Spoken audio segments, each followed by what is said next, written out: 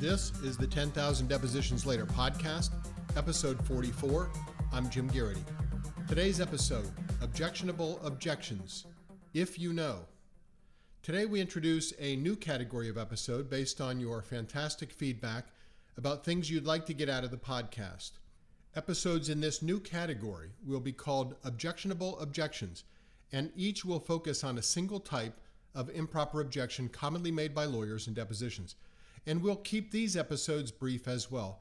So while there will be some discussion of the objections in question and some discussion about the cases, we're putting these together in part to share research from our files that you can copy and paste right from our show notes. That will allow you to plug them directly into a memo of law, a motion, even part of your deposition misconduct toolkit that you take with you when you go to depositions where you expect problems. And I've talked about those in the books. And by deposition misconduct toolkit, what I'm simply referring to is an expandable file folder with individual manila folders within it, each dedicated to a single one of the 15 or 20 most common kinds of deposition misconduct that you run into. Each of my individual folders deals with a single topic, a type of objection, a type of behavior, and contains a stack of cases dedicated to that particular issue. And typically take it with me when I'm expecting a problem based on the issues, the opposing lawyer, or the client in the case.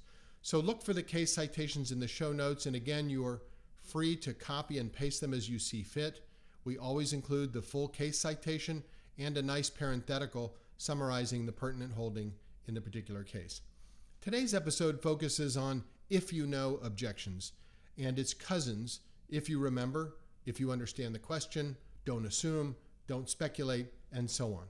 There's probably no single objection made in a deposition beyond a flat instruction to a witness not to answer that does more damage to your testimony than if you know or if you remember. You know, as I do, that the answer given by a deponent almost 100% of the time after this kind of speaking objection precisely mirrors the coaching. I don't remember, or that's right, I don't know. And if you let a lawyer get away with that, they can absolutely wreck your case through this kind of speaking objection. You're not going to get the information you're entitled to get from the witness and that the witness has, and the opposing lawyer will become emboldened to continue those and typically other improper speaking objections and coaching. As I've said many times in the books and in this podcast, my personal dial for tolerance when it comes to coaching and speaking objections is permanently locked at 0.00. I can't have it. I can't and I won't tolerate it. The first time a lawyer defending one of my depositions turns to the deponent and says, if you know, or something similar, that's when I start my conferral with the lawyer about the coaching. As many cases as I try each year, more of them settle than go to trial. And they settle based on deposition testimony most of the time. As the court said in the Fatzima case quoted in the show notes, depositions are the factual battleground where the vast majority of litigation actually takes place. So we can't have these kinds of obstructive behaviors taking place in depositions.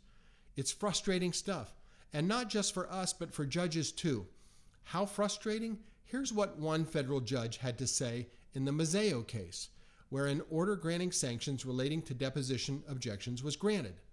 In the order, the judge says the following, quote, if I was an elementary school teacher instead of a judge, I would require both counsel to write the following clearly established legal rules on a blackboard 500 times.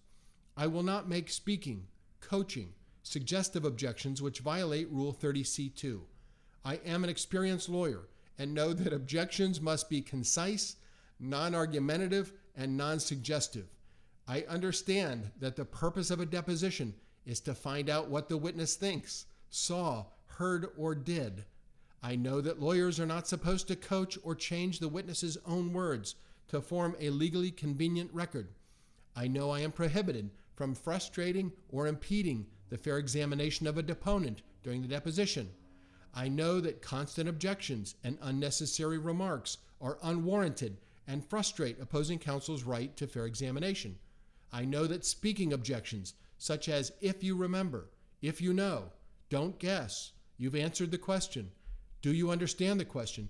Are designed to coach the witness and are improper. I also know that counsel's interjection that he or she does not understand the question is not a proper objection, and that if a witness needs clarification of a question, the witness may ask for that clarification. That's a federal judge writing that. Starting off with, if I were an elementary school teacher. Unbelievable. All right, that's it for this episode. I think we've got 12 or 13 cases in the show notes, again, all with parentheticals to get you started. If you know, in all its poisonous variations, will do your case serious damage if you let a lawyer get away with it. And my advice to you is this: don't. Thanks again for listening, and be sure to check out the book 10,000 Depositions Later, the premier litigation guide for superior deposition practice, now at 450 pages in its third edition, and available everywhere you get your books.